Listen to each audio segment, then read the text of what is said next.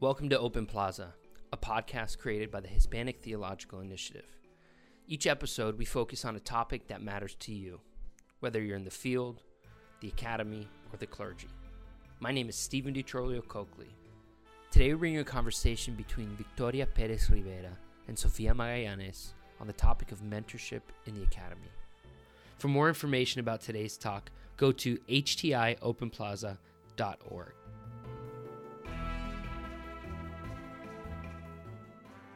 Welcome to the HTI Open Plaza podcast. My name is Victoria Perez Rivera, and I am here having a conversation with Dr. Sofia Magallanes.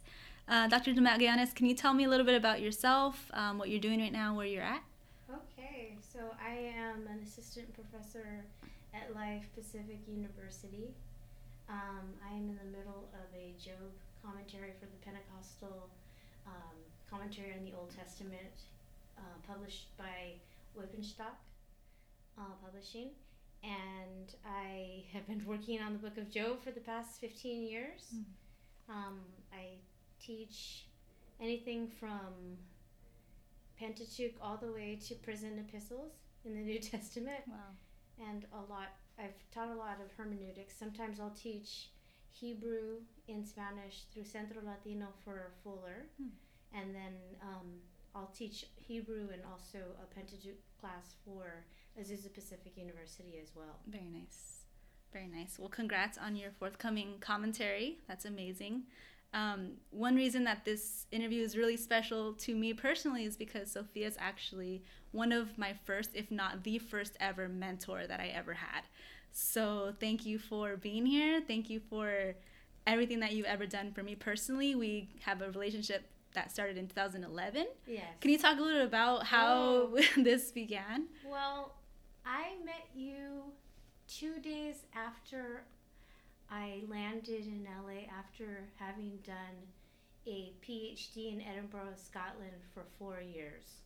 And it was my first contact back to my original context.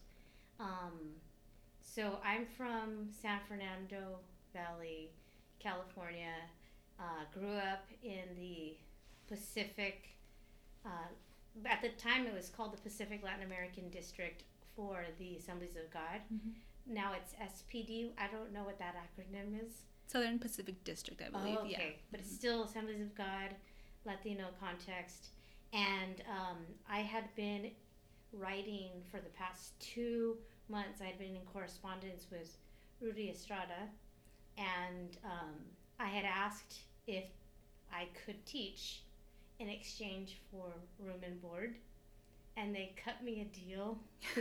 So I taught 2 classes in exchange for a room, which in LA County is huge. Big deal. And so I was adjuncting for Azusa Pacific University, but I knew I didn't want to return back to live with my parents after my PhD. So, and I sought to teach at LABI, or Latin American Bible Institute, on purpose, where I wanted to give back to my context and my community. I wanted to get reacquainted with the Latino community after having been in Scotland for 4 years. Yes. And on top of it, I knew that I felt a call to Pentecostalism, to speak into how the Bible was being used, namely the Old Testament within a Latino context. That's a huge sector of Latino Pentecostalism. There's an affinity for the Old Testament. Yes. There's an affinity for Judaism and Israel, as many of us know. So what's interesting is when you came into LABI, I was a student in 2011. I was 18 years old, and so many students like me, 60 of us, are sitting in a class where you come in, PhD, and I remember not even knowing what PhD meant, let alone never having seen a woman teach the Bible before. And for the first time ever, I saw what I could potentially become one day, because I loved the Bible. And so to hear you speak on the Old Testament with such passion and with such intensity in ways that so many of us as students had never, ever asked questions of the text before, And if I can just share one thing that I remember you saying, a class or a section on Job, I remember you taught so many of us, and I remember there were students crying in that class because you taught us that it was okay to question God. And you said, look at Job, he did it all over this book. And so many of us, just our eyes were open in that moment as young Pentecostal, many of us raised in the church, coming to scripture with a certain lens. And you just really busting open the scripture, and you taught us, you know, the Bible is like a deep well. You can either dip your toe in it or you can dive head on. So you really taught us that, and I think your mentorship of so many of us has played a pivotal role in a lot of our lives, especially mine. Can you talk about what mentorship has meant for you and how you even got to a PhD program yourself? Oh, thank you so much. You know, it's such an honor to hear you say that, because many times, you know, I just put my head down and try to better teach whatever course that's in front of me. And I don't seek out people to mentor. I just feel that sometimes there are those divine appointments where I connect to students or they connect to me, and for a time, I feel that it's an honor to be entrusted with their education. Mm-hmm. There are those who don't care, and then there are those who stay close. And I'm really thankful that you were one of those students who stood close to me. When I was in undergrad, there were two mentors of mine. And I, at the time, didn't know that they were mentors. They were just professors that I loved and I followed around. And one of them was my Bible teacher. He taught the Psalms. His name was Gerald H. Wilson, and I say H. Wilson because Gerald Wilson is a jazz player, but this guy is a Psalms expert, or was a Psalms expert. He taught me Hebrew. I loved the Psalms. And then I took his class and I fell in love with Proverbs. Hated the book of Job. I was his TA, and I ended up helping him out with his commentary for the New International Version application commentary. So NIV application commentary on the book of Job. And he cited my work as a master's student in that commentary, and that really gave me encouragement. He was in charge of a session for SBL regional meeting, and he entered my master's thesis in a competition, and I ended up winning the competition. And that really encouraged me. I didn't think of it as a career path for me. I had always had a desire to do a PhD secretly, just because there was someone. I remember I went to my first youth convention when I was 12 years old, and I had heard that you can get a PhD in theology because of the testimony of Dr. Isaac Canales. So I knew that I wanted to get a PhD in theology, but I didn't know that I was going to do it in Bible. I just knew that I felt a certain tug, call to theological studies after having heard his testimony. But I didn't have a model for a PhD in theology other than Isaac Canales. And so I didn't say anything to anyone for years about it. So when I went into college, everybody was just like, why are you doing theology? Why are you going to a 4-year university to study Bible and theology and Christian ministry? You know, why don't you go to Latin American Bible Institute, to LABI, like your sisters did? And I just knew I wanted to further my education. I didn't know how. I didn't have the context for it. Neither did my parents. So I just went, and when I found Dr. Wilson, gravitated towards him, took every class that he offered, created classes with a cohort of mine to do directed studies in the Hebrew Bible, and then it led into my first master's. My second mentor was actually my acting teacher. Wow. First time I'd ever seen a woman as a professor. And I had to take an acting class every single semester because I was on scholarship for musical theater. And so it ended up being another mentorship. Wow. So acting, musical theater, and the Bible, is there a way that you've seen kind of an overlap there? I mean, Job and in the wisdom literature is so poetic. Like, what kind of parallels have you seen between this passion of yours that you love along with the wisdom literature? Oof. Well, I'm going to add a different nuance to this. Like, there was also another thread. I was double major in Spanish literature, so Latin American literature, and so then that was my double major with Bible, and I was doing musical theater to keep the scholarship. Well, what I've seen was that when it came to grad programs, I applied to Fuller, and I was actually a part of their theology and arts program, but I didn't like the way they were doing theology or the way that they were talking about art. I felt like they were trying to theologize art instead of looking at the theology that's embedded in people's art, or like to look at the spirituality that artists have already, you know? Yes. And so I went to Fuller, I took a class on Job, and I hated the book still, but I remember doing a paper on using Job as a model for holy theater. Wow. And after that, after doing the research, I realized that Job 28 was problematic. And as a 21-year-old, I got stuck because I realized that I was passionate about the integrity of this piece of art. I already loved biblical studies, but then finally giving myself the permission to look at the Bible as art, that made me fall in love with the book of Job. Wow. And then I got stuck in there for a decade and a half now. Wow. That's so beautiful.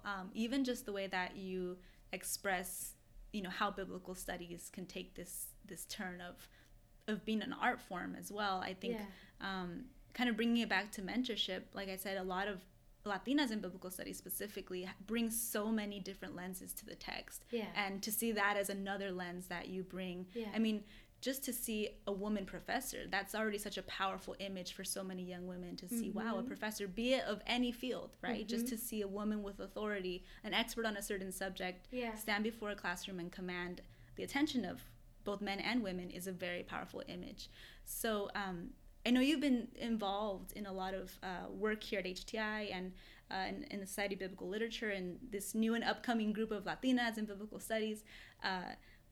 Can you comment a little bit on the state of the next generation of biblical scholars or even theologians and just young women trying to come into these typically inaccessible spaces?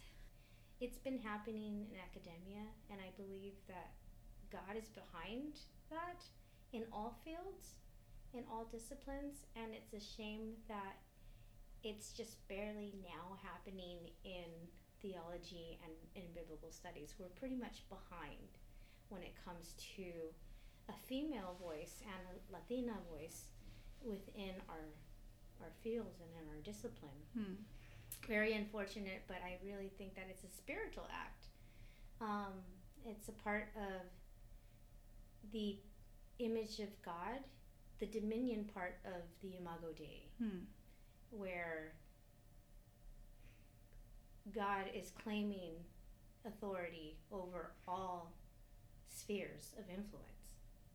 And he does that not only through men, but also women. So I think it's very necessary for us to engage. I feel very honored that I can be for other people what I didn't have. So it's about maybe 12 years ago that I had started my PhD process, and I was scared half to death. even though I did have mentors like Mignon Jacobs, who is a strong Black woman, and I did have some things modeled to me, I didn't really have a strong Latina mentorship.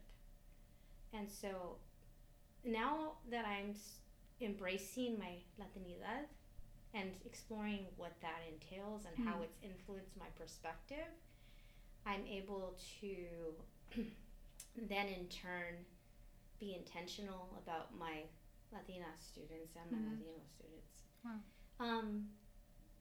I guess naturally for the past 8 years, having taught outside of my PhD, people, any person that feels othered at a Christian university, they kind of gravitate towards me anyway, whether they're Latino or not.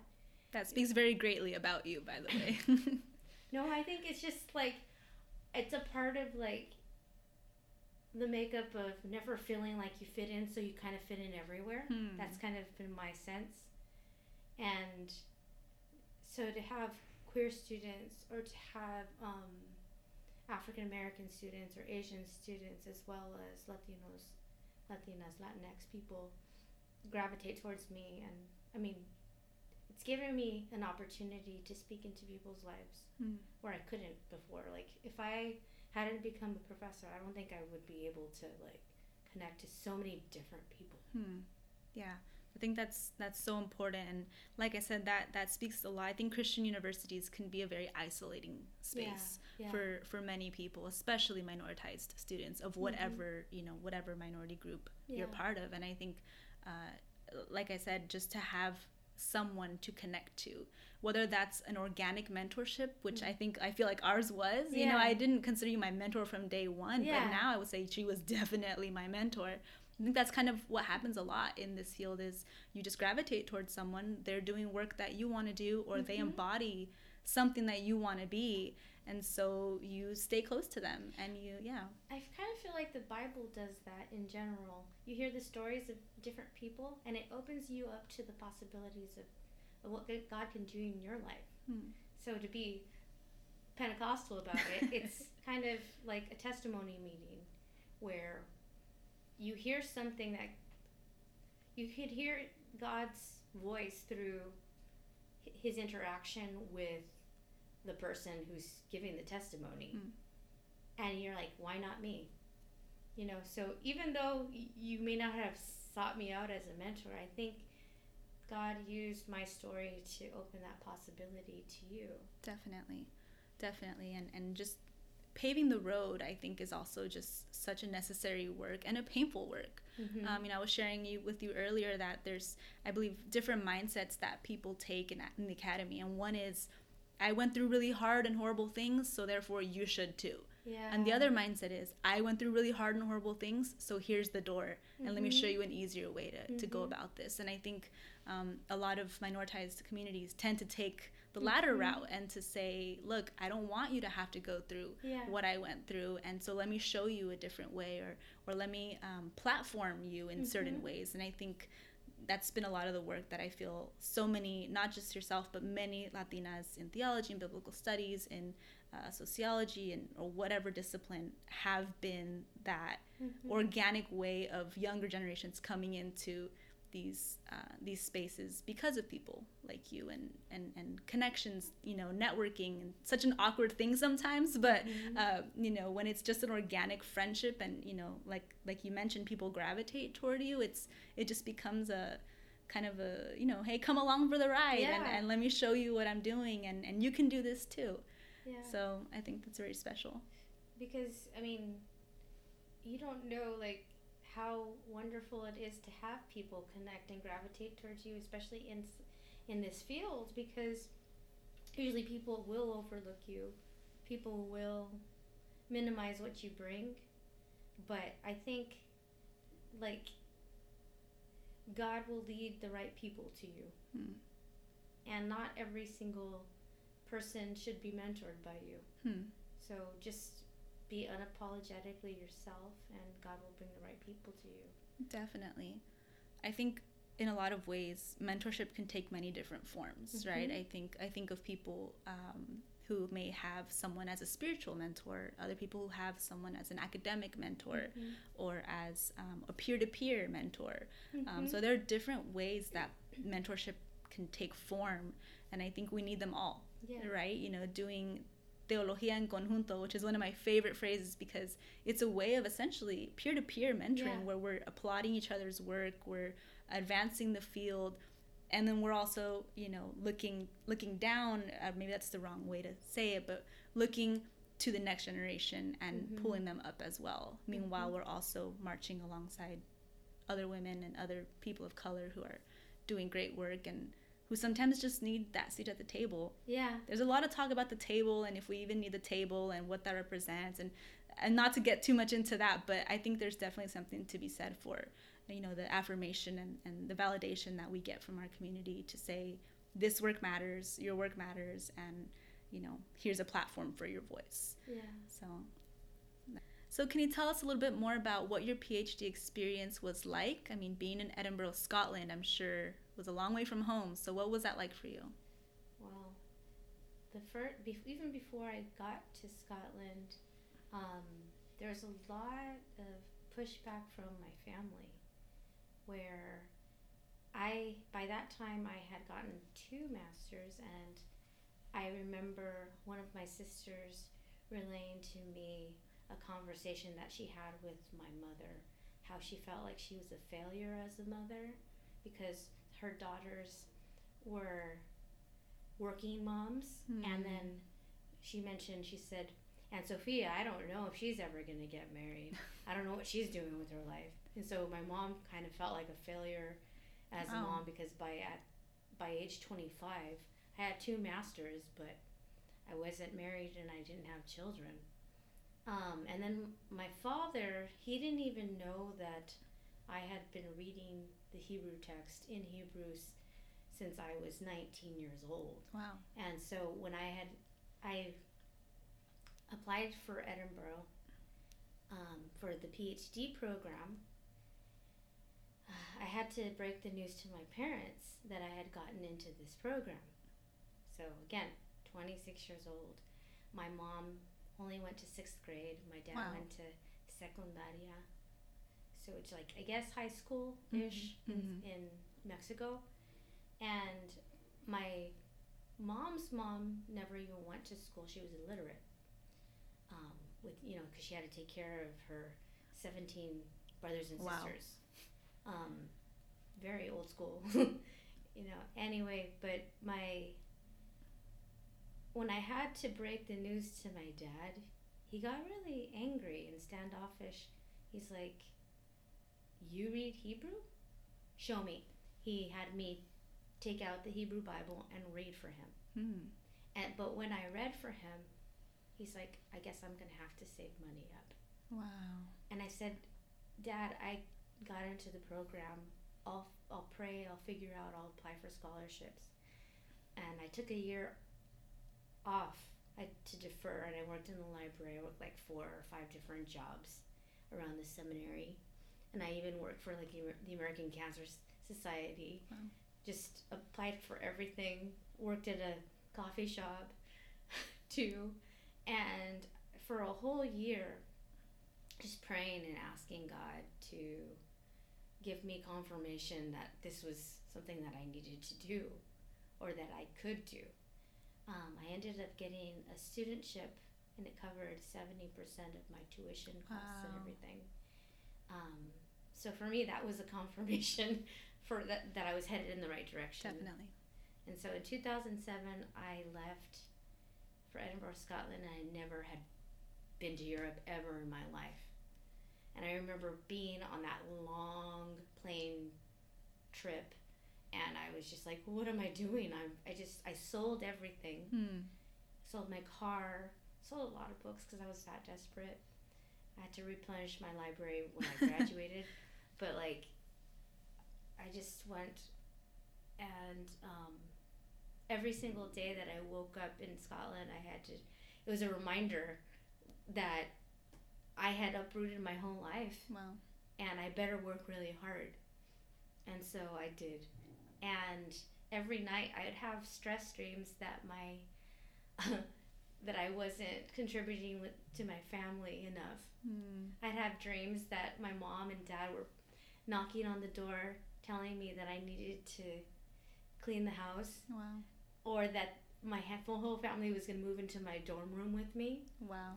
You know, because there's this responsibility of like, you have to contribute. You're a part of this family still, kind of thing. And so being that far away, just a lot of guilt, a lot of just an awareness that I was just differentiating myself from my family and my context. Wow. I think you just spoke to something that a lot of young women, not just Latinas, but just young women in general face, is that the split responsibilities of I need to be this way, I need to do this, but giving yourself the permission to be in a place like Scotland and to study and still having those dreams of, you know, family responsibility and obligation. I think your experience is very relatable in the sense that a lot of young women, especially in biblical studies, theology, who are battling with this as well, right? You know, when am I going to get married? Will I, you know, have children? And what is my duty to my family? You know, the guilt of working motherhood, especially in Latina context, it's kind of a taboo. So that's very, very relatable in that you were in Scotland pursuing your dream while also having these dreams of fulfilling your duty at home. So when you finished, were you anxious to stay in Europe? Did you want to come home, or what was that like? I had originally planned to stay there for 3 years and then come back home. I was trying so hard to finish early. But I ended up being in a relationship and almost getting married to somebody from the UK, and that was very strange because there were no jobs there, and to become an expatriate American, but on top of that, like, who am I as a Latina in this new context? And so, like, I had to figure out where I wanted to live, who I wanted to be, and I chose to come back to LA to be with my family because I realized I wasn't ready to live a UK life. I had just barely gotten in touch with the fact that I am a Latina. And I think differently, I act differently. It's not just something like, let me choose to make Mexican food one day, which a lot of my male colleagues and people in the UK, they couldn't understand. To them, I was just a white American. And it was like, whoa, this is the first time I've ever been called a white American. You know, because I'm light-skinned, not skinned. And, you know, I have an American accent, so I could pass for anything. But internally, I had a lot of inferiority complex that I had inherited from both my mom and my dad for not being white. And it was surreal. And I kind of feel like me being in Scotland helped heal me from a lot of that inferiority complex. Wow. Who would have thought that being in a place like Scotland would be that healing space for that? Well, you know, to hear the stories of when you go to Glencoe and when you go to the different places where there were massacres, you realize that there are dominant cultures that first colonize their neighbors and then spread over to the other, you know, the Americas. And so for me, I had moments of solidarity with white people that I had never had before, like with Irish and Scottish and Welsh people. And I realized, you know, it's not about race, it's about colonialism. It's about the powers, you know, it's not, you know, as a Christian, it's ultimately sin, you know, and, you know, we battle not against flesh and blood, but against principalities. Well, Sophia, thank you so much for sharing that journey. And like I said, you know, ever since 2011, what I've seen in you, and sometimes we lost contact, but we never really lost contact. I think that's such a beautiful part of this network is you're always there and you're always present. It made me so proud when you went to Duke and you'd still write to me. sometimes because I needed help. You would send me I was struggling, emails, and I was sometimes I'd have a rough day. I was like, am I getting through these people? Am I getting through to anybody in my class? Like, am I even a good teacher or decent? And then I'd get an email from you or from other people, and I'd be like, it's worth it. And then, Well, again, LABI, a small Pentecostal Bible College in La Puente, in nowhere land, basically, who knew that it would serve as a breeding ground for so many people who are interested now in biblical studies, and especially me, talking about uprooting your life. When I moved from Southern California to Duke, no family there, by myself, a young single woman going to a place like Duke to further my education in biblical studies, the only models I had were you, and that was your exact story. And so I think what you said of being who you never had growing up, I think now that passion that you have had in doing that, in becoming who you did not have, I think has also been transmitted, again, not just to myself, but so many other people who now want to be that. And I don't mean role model in the sense of putting you on a pedestal or saying you're infallible or whatever, but just to see that it can be done, and to see women making it and taking places of faculty positions and places of authority, and just making it into spaces that, we're not normally in. And for me, mentorship is so easy because I get to just see people and call out what I see. And from day one, after having met you, hearing the questions that you would raise in class, or even seeing your work, like one of the first things that I keep on telling you is that I just kept on looking at it and saying, why is she at a Bible Institute? Why is she not in a four-year university? So like you going to Duke, you pursuing your PhD in New Testament studies, or in early Christianity, it's no shock to me that you're pursuing this, and I'm like, can't wait to read your books. I've been waiting for you. Well, none of this, would have been possible without the exampleship of so many of the people that come before us. So again, you all have paved that road. You have done the hard work. And a lot of us are inheriting still some of that hard work, but it's also made a little bit easier because of the trailblazing that has been done for us. So thank you again so much for sharing your journey, and I hope that your life, your personal story can be of inspiration to others who are coming into fields that are very white dominated. And I hope that this topic of mentorship can continue to be fostered in HTI and in the wider academy at large, so that we can continue to get people seated at the table, or at least having a voice and being able to share their own experiences, and really just fighting against those statistics that more of us are getting PhDs, more of us are being represented at panels, more of us are writing books from Latina perspectives, and that is so important to contributing to diversity in this field. So thank you for your great work, and I personally love and appreciate you. If I can just share this on the podcast, I'm 5 months pregnant, and my baby girl is actually going to be named Sophia because of, I love Greek, I'm a Hellenist, so the word Sophia means wisdom, which I love that word, and the fact that you love the wisdom literature, and you really imparted that love of the scripture to me, and I continue to take that forward, and hopefully to my daughter as well. She can do whatever she wants, but I do hope that, she follows this line, because there's so much work to be done. So thank you again, and look forward to keeping this conversation going. Thank you.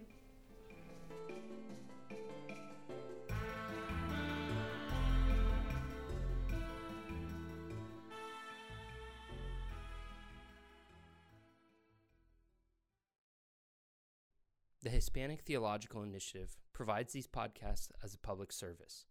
The views expressed by the guests are their own, and their appearance on this podcast does not imply an endorsement of them or an entity they represent.